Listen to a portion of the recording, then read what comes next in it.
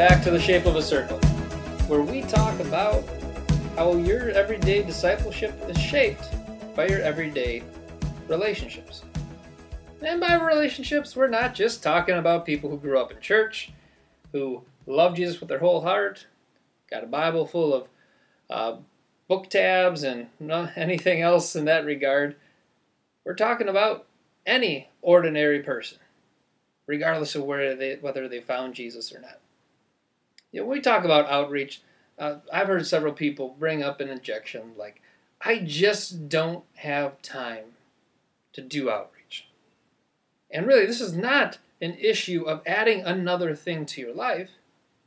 Really, what outreach is about being intentional where you're already at in your life.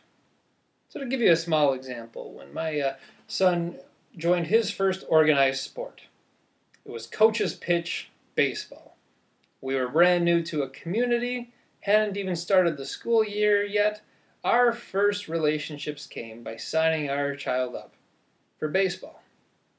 And along came that very first game. And my kid was genuinely terrible at the sport, and just about all the other kids on the field were as well.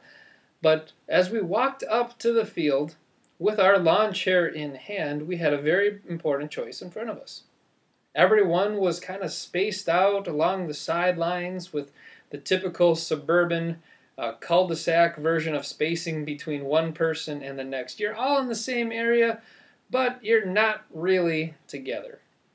And what we did with our lawn chair was pick a family at random and set up our lawn chairs right next to them. Now, you could tell for a moment there, they weren't quite sure what to do with it. It seemed different, but it lent itself to, good morning. How are you? Where are you from? What do you do? How about the weather today?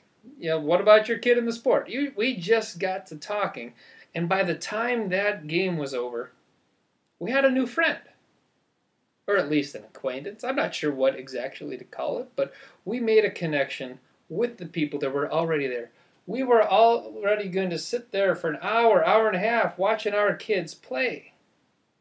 You might as well put your chair next to someone else who's there.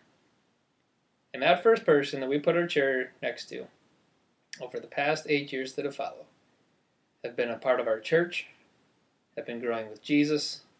Those kids that we celebrated out on the baseball field, we've now got to celebrate their baptisms together. And on they go, and are about to start high school together now, continuing to grow in Jesus. All because of an intentional placement of a lawn chair. Listen, you don't got to go out of your way unless God calls you to. You don't have to add another thing to your life. But you do have to be intentional with where you're at. You have people all around you, all day long. People who are placed in your circle of relationship by God on purpose. It's a matter of talking to them, meeting them, and just opening ourselves up to the curiosity and discovery out of all the people in the world that God could have had you cross paths with. Why this person? Why right now? Or what might God have in store for the both of us?